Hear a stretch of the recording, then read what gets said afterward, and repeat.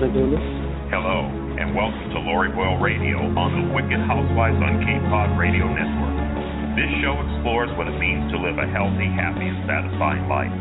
Cutting-edge insights and philosophies will be discussed with guests who range from entrepreneurs and health experts to pilots and award-winning authors. They are all just ordinary people who happen to have done extraordinary things. Please join her on Thursday nights at 6 p.m. Eastern, 3 p.m. Pacific. Now here is your host, Lori Boyle. Hi, everyone. Thank you so much for joining me today. I have a great guest for you. It's Larry McDonald, and he has written a book. He's the author of the book, A Colossal Failure of Common Sense, the inside story of the collapse of Lehman Brothers. And he's going to talk with us today for Women's Voices magazine, my column, Begin Where You Are Now, which is a column about people in transition in the job market. Let me introduce him first. Mr. McDonald is currently Managing Director, Head of the U.S. Macro Strategies Group at Society General, based in New York City. At the height of the 2008 financial crisis, Mr. Lawrence McDonald wrote a book on the fall of Lehman Brothers, A Colossal Failure of Common Sense, the inside story of the collapse of Lehman Brothers. In his book, Larry details his experience working as vice president at Lehman Brothers in New York and provides a behind-the-scenes look on why one of the most prominent investment banks failed. The book is a risk manager's guide to the right and wrong moves and explains why investors must stay ahead of policies from Washington, D.C. and Europe. Published in 2009 by Random House, A Colossal Failure hit the New York Times bestsellers list upon release and is now on one of the top best-selling books in the world. Colossal Failure has been translated into 12 different languages. Additionally, Mr. McDonald has participated in 4 major financial crisis documentaries: BBC's The Love of Money, CBC's House of Cards, National Geographic's Decade of the 2000s, and Sony Pictures' Academy Award-winning documentary Inside Job. Larry is also a European and Washington policy risk analyzer. He is a frequent guest contributor at CNBC and is a highly regarded policy risk consultant to hedge funds, family offices, asset managers, and high net worth investors.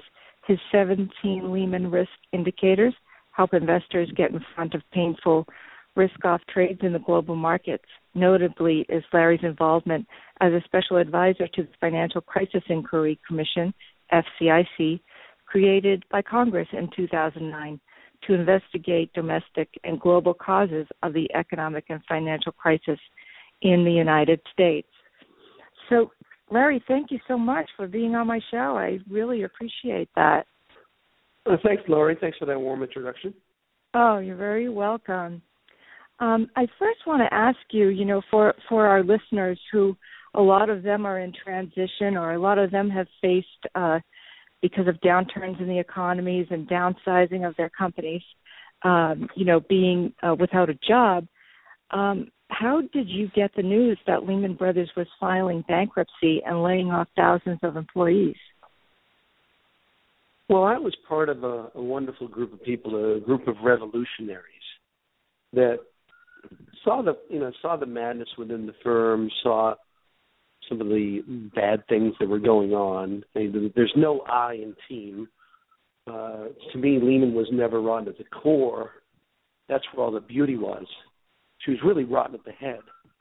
And I would say throughout 2007, 2008, we started to see the warning signs, and one by one, the people that stepped up to try to stop the madness, one by one, they were all silenced. I mean, at Lehman Brothers, you kept your head down, you did your job, or you lost both.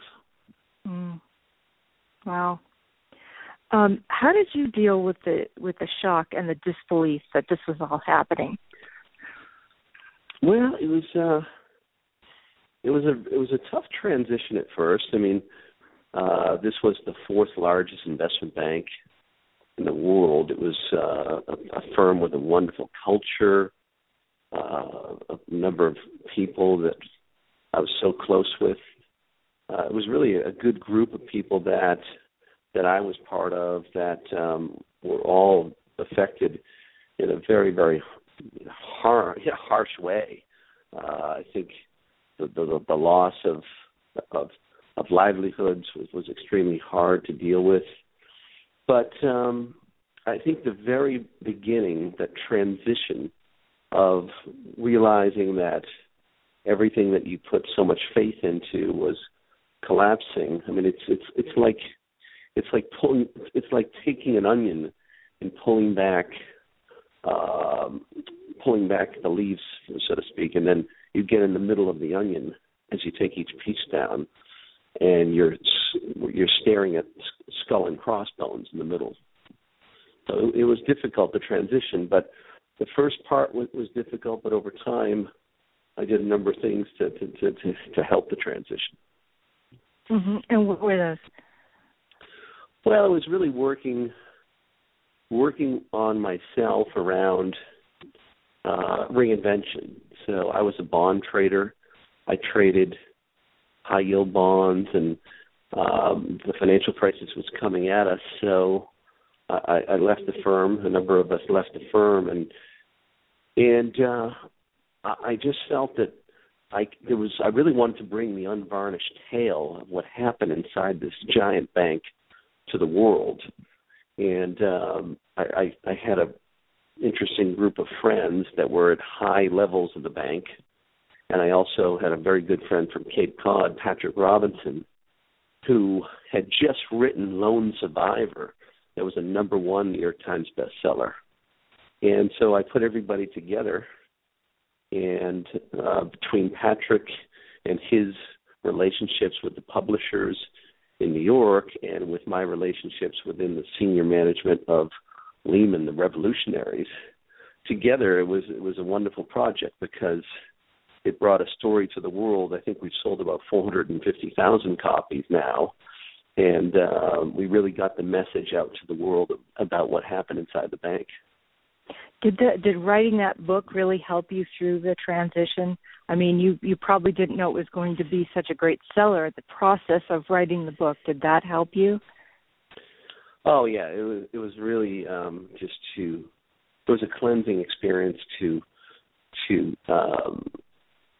write about the good times, the culture, all the wonderful people within the bank. A lot of people think Wall Street's full of bad bankers. Sure, there's a lot of bad apples, but the experience of writing it was very valuable because the one bottom line conclusion that I came up with was at Lehman there were 24,992 people making money, doing the right thing, and 8 men losing it. I mean, why do you think they made such a big mistake? I mean, here we are. I mean, anyone who files bankruptcy, the long and the short of it is you borrowed too much money and you can't pay it back. I mean, you would think, though, that people in the banking industry wouldn't make that kind of mistake. I guess they did get caught in the economic downturn at the time that really exacerbated the situation, but you're thinking that those kind of guys can see it kind of coming because, they've seen it before, it's cyclical and all those things. So why do you think they made such a mistake? Well, a couple things. One, the world was growing in terms of the emerging markets. So if you look at the economic activity outside of America, the growth had gone from, say, 2-3% in the 70s, 5, 6, 7% in the 90s, and by 2005, the growth outside of America in the emerging markets, led by China, was 10 to 12%, in some cases 15%. Mm-hmm. So you had this massive engine of growth outside of the United States. And a lot of executives at banks in America in 2006-07 thought that even if the U.S. slowed down, that the global economy would pick up. and therefore that the investments, the bank tried to put lots of money overseas and hedge themselves with investments in emerging markets. And so they thought that that part of the world would really help them. The second thing was that in terms of the bailouts, so starting in 1998 with the Greenspan and bailout of long-term capital, and if you move through out to the 80s, out to the 90s, out to the 2000s with Fannie and Freddie, as well as countrywide. You had a number of financial institutions that, when they ran into trouble, the Federal Reserve and Treasury were there to bail them out. And I think that a lot of executives on Wall Street felt that even if they ran into tough times, the federal government and Treasury would be there with emergency funds to support their endeavors. Wow. That's interesting that that companies like Lehman feel like they can look to the government to bail them out, but the the working people kind of help like that. It's either you file bankruptcy or you run from your creditors or whatever. So that's an interesting take on that. Yeah, no, as I say in my book, it's completely outrageous, and one of the things I wanted to do in the book is to out the bad guys and out this too big to fail is really just outrageous, where you create a bank. Lehman Brothers was a $750 billion domino, and when it fell, it hurt so many people around the world. And many of our executives, some of the bad guys, thought that, geez, if you take on all this risk, if you're a $750 billion domino, how can they let us go down? And that was the mistaking. That was the really poor judgment that they used. Yeah, I think when you depend on someone else, to save you, and all of a sudden they go, not today, or, no, I don't think so, not going to happen. I mean, that's a really bad backup plan. Yeah, I point out, listen, the Lehman Brothers executives deserve a lot of blame, but let's face it, our officials in Washington that have been bailing out all these other companies, they've conditioned people to believe in bailouts, and it's just very unfortunate. The federal government, the Fed, Treasury, they've just bailed out every major financial institution from like Fannie and Freddie, all these bad guys, countrywide, all along. And it's unfortunate, but they've conditioned people to believe in the next bailout. Yeah, that's right. And the next question I want to ask you is, why do you think they didn't do Lehman where they did like GM and others? But first I'm going to go to a commercial, and we're going to be right back with that answer. Hey, Jenna, have you seen the TV show Wicked Housewives on Cape Cod on Channel 99? OMG, I love that show. It's with Kathleen O'Keefe-Canavas. She's an international best-selling author, and Lori Boyle, the CEO of Lori Boyle Media. Right. They're hosting a personal development seminar, Retreat for the Soul. It's about your dreams, meditation, healing, and the subconscious mind. Ooh. It sounds fun. And rejuvenating. Let's go. Where do we sign up? Their website, wickedhousewivesOnCapeCod.com. Did you know that you can use your own radio show to promote your business and become a celebrity in your area or industry? Do you have a great idea for a radio show or a passion that you would like to share with other like-minded people? The Wicked Housewives on Cape Cod radio and TV hosts Kathleen O'Keefe-Canavas and Lori Boyle will show you how. Go to wickedhousewivesOnCapeCod.com. Do you have a great story to tell, or do you want to write your memoir? Best-selling author Kathleen O'Keefe-Canavas and Lori Boyle, CEO of Lori Boyle Media, are the hosts of the Wicked Housewives on Cape Cod TV and radio shows. Join their Writers Workshop Intensive to get writing and get published. Go to wickedhousewivesOnCapeCod.com. Hi, we're back with Larry McDonald, and we're having a really fascinating discussion about our American economics. So, Larry, why do you think the government bailed out GM and not Lehman? I mean, why pick and choose like that? Well, that's what's going on is when government gets extremely large and when banks get too big to fail, government officials start picking winners and losers. This has been happening all over the world, not just in the United States, but it's happening in Europe. And it's kind of sad because the way capitalism is supposed to work is you're supposed to let the bad guys fail. Those failures, when failures happen, those failures put forth corrective mechanisms within the economy, within the psychology of people, in finance and around the world as investors, as market participants. And when you take away, when you disrupt this system that's been going on since the days of Adam Smith, when you disrupt it with picking winners and losers, it creates all kinds of wacky side effects. And I think the reason, I think that they felt that maybe Lehman was, even though they were a big bank, they were smaller than Merrill Lynch, they were smaller than Citigroup, and so maybe they thought that at the end of the day they needed to let someone fail. And I also think that they needed the TARP bill. You remember the Troubled Asset Relief Program was a $2 trillion bailout of our financial system, and the vote in Washington on Capitol Hill probably wouldn't have passed if they hadn't let Lehman fail, number one. And number two, the Lehman management had a not so good relationship with the Federal Reserve and Treasury. So I think they wanted to evict him, and I think they took the Lehman Brothers' head, they put it under water, and they watched for the bubbles. Wow. So you sort of were the sacrificial lamb to get other legislature passed. Really? Yeah, that's what you're saying. Yeah, that's it. They needed, I call it a moral hazard moment. So there was when they bailed out Fannie and Freddie. Fannie and Freddie were 64 times leveraged.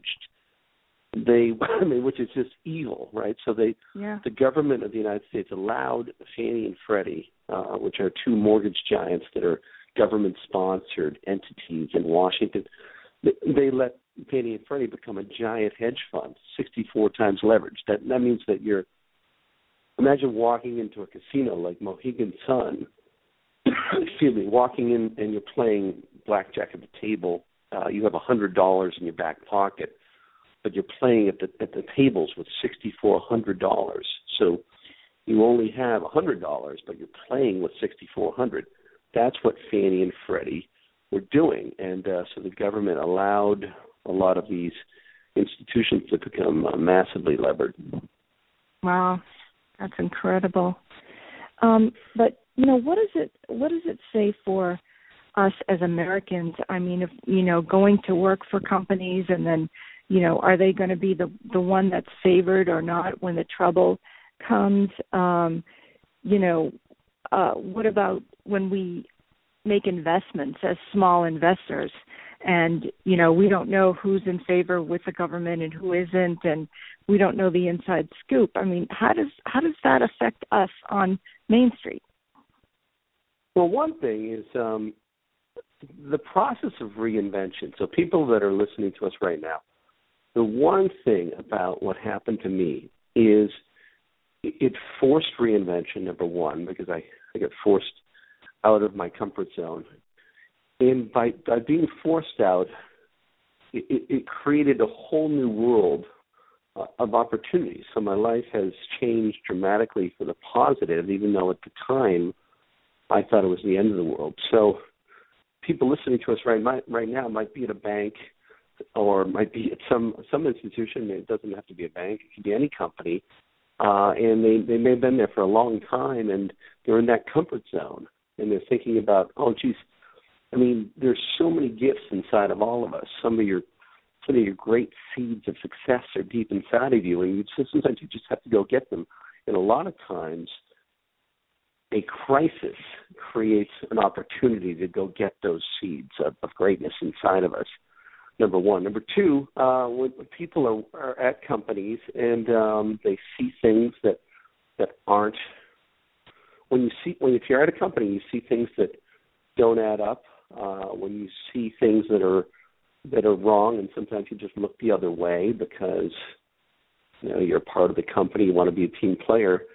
But ethically and culturally, in terms of ethics and culture, if you see the wrong things, the bad things, stand up and speak up for yourself, or just leave the company. And sometimes it's the hardest thing to do, but you'd be surprised. Those seeds of greatness are right there, and you just have to go get them. Yeah, I think that's true. We always urge people to write their book, and we have a seminar, in fact, for writing your book. In fact, we're going to plan a cruise probably in January to actually write your book, and we'll have people on board that can help you. So I think that's going to be fun. But I think you're right. Now you're forced to do something different, but I think in your back pocket maybe you even have to have an idea of how you can create your own company or write your book or go into business for yourself, on the side, start it on the side in case something like this happens, because it doesn't seem like that you can go work for a company and work there for 35 years, retire with a pension, and everything is just going to be fine. Those days are pretty much gone. Would you agree? Yes, yeah. I mean, you can't rely on pensions. If you look back over the last 10 years, the pension system in the United States is massively failing. Most pensions are underfunded, and especially if you're a police officer or a fireman in some of these states and counties, and people don't understand. The Federal Reserve has kept interest rates at 0% for 6-7 years. So these pensions, the growth rate of the pensions is based off of like a 1970s, 1980s, 1990s mentality where the risk-free rate was 7%. Mm-hmm. So politicians have been making promises to pension holders that are just massively, disgustingly, mathematically unsustainable. And so you're going to have to stand up for yourself because it's just simple mathematics. The risk-free rate on U.S. Treasuries is practically zero. And these pensions are promising people 6 to 8% growth to fund. You need 6 to 8% growth to fund the payments that many people are expecting over the next 20, 30 years. So you're right. You're going to stand up for yourself and be more independent because you can't depend on anybody else. Really? I mean, we're going to become a nation of entrepreneurs. I mean, we sort of are with capitalism, but it's going to be even more prevalent. How do you see the job front changing in the future? Well, I hate to be political, but the Obama administration is not, because of regulation and because tax laws and because of the way small businesses are treated, a lot of people have been a little bit intimidated to, I think what's happened over the last 10 years and 15 years is the creativity of a lot of people to go out into the private sector or in a small business because of all the regulations that exist today that didn't exist many years ago, and because of all the uncertainty around the taxes, the uncertainty around rules and regulations around creating a business. I think there's a good chance that over the next couple of years, this improves. In other words, in the next administration, I think there could be a much more business-friendly environment that could really help entrepreneurs get out there and start business. I'm not saying you can't do it today, but if you just look at the laws of the land and the red tape, there's no question that it's literally mountains bigger than it was 10 to 15 years ago. Really? That's interesting. Do you think that sort of plays a part with having a lot of manufacturing jobs go overseas, and people like in China, they're not even close to the regulations that we have for like the workers, like OSHA, or even the FDA, any kind of federal regulations for their products. And we're buying those products, and they're not basically regulated by any of those. You're so right, and it's disgusting. There's an uneven playing field, and Donald Trump has forget about your politics. I'm not supporting any politician, but he's hit a nerve here, and he's got the support. People are coming out and voting for him that haven't voted in 20 years because it's just what you're saying, Lori. And it's OSHA. It's also, if you look at China, if you look at environmental rules. Okay, so if you say you're a coal company or any kind of energy company or any kind of company that deals with the environment, what's happening today is just so outrageous because China is emitting 10 to 15 times the carbon that the U.S. is, but the politicians in America want to make a statement. They want to feel good, and actors want to get up at the Academy Awards and make themselves look, more human and understanding. But it's great if you support the green movement. That's wonderful, but it has to start in China. There's 320 million people in the United States. There's over 1.5 billion people in China, and like you said, the rules and regulation, the carbon emissions. I mean, whatever we do for the green movement here is undone in a couple of months in China. Just have to do the math. It's very, very simple. Right. I even noticed ISO, so I look at material all the time, and I noticed that these flannels like that are made for babies and children, they have little rattles on them or whatever. This stuff says flammable on it. This is the stuff that's coming from China, and I know that in the United States, baby clothes cannot be made out of flammable material, and that's been the case for, since probably before I was born. So, I mean, how are they able to sell us this stuff that's really, not up to par at all? It's well below par, and it doesn't even meet our own standards for safety sometimes, and yet there's no problem importing it and selling it here. Yeah, it's because you're talking about a centrally planned government where, and I've delivered 2 speeches in Beijing. My book has sold over 40,000 copies in China, and I've been there, and it's very clear. You have a centrally planned economy where, you've got a group of men that sit in a room in China that plan out the entire economy, and when you have an economy that grew, so let me give you an example. So China's GDP is 10 to 11 trillion. Okay, GDP. 10 years ago, 15 years ago, it was 1 to 2 to 3 trillion. So the economy has gone from 1, 2, 3 trillion to 10 trillion over the last 10 to 15 years. There's no way a bunch of centrally planned men in Beijing can plan and regulate that type of growth. Unfortunately, we seem to be having some technical difficulties with this broadcast. Larry went on to say that the Chinese economy is growing so quickly that it's difficult for those in control to regulate it. Also, the U.S. receives an enormous amount of imports from China. We have had our own problems in regulating these imports as well. My last question to Larry was, should investors have money in equities or bonds? Larry's response was definitely bonds. He's bullish on bonds. He thinks most equities have topped out for this year, and investors should take their profits and invest in bonds for the rest of 2016. For more of his advice, you can go to his website, Lawrence G. McDonald, that's spelled McDonald.com, where you can subscribe to his newsletter, The Bear Traps Report.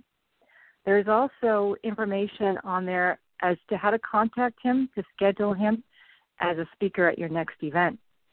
You can follow him on Twitter at Lawrence McDonald at ConvertBond, ConvertBond. His book, the New York Times bestseller, is called A Colossal Failure of Common Sense, the inside story of the collapse of Lehman Brothers. And you can get it on Amazon.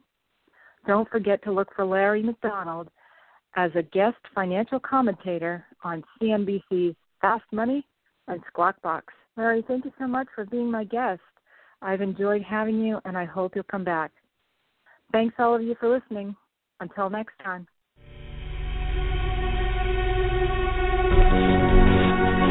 Thank you for spending this time with us. We sincerely hope that you've enjoyed the show. If you would like to comment or have an idea for the show or have a question for Lori or for one of her guests, please visit her on Facebook, on her website, where you will find this show and previous shows archived. Join us again next Thursday at 6 p.m. Eastern, 3 p.m. Pacific. Until then, have a great week.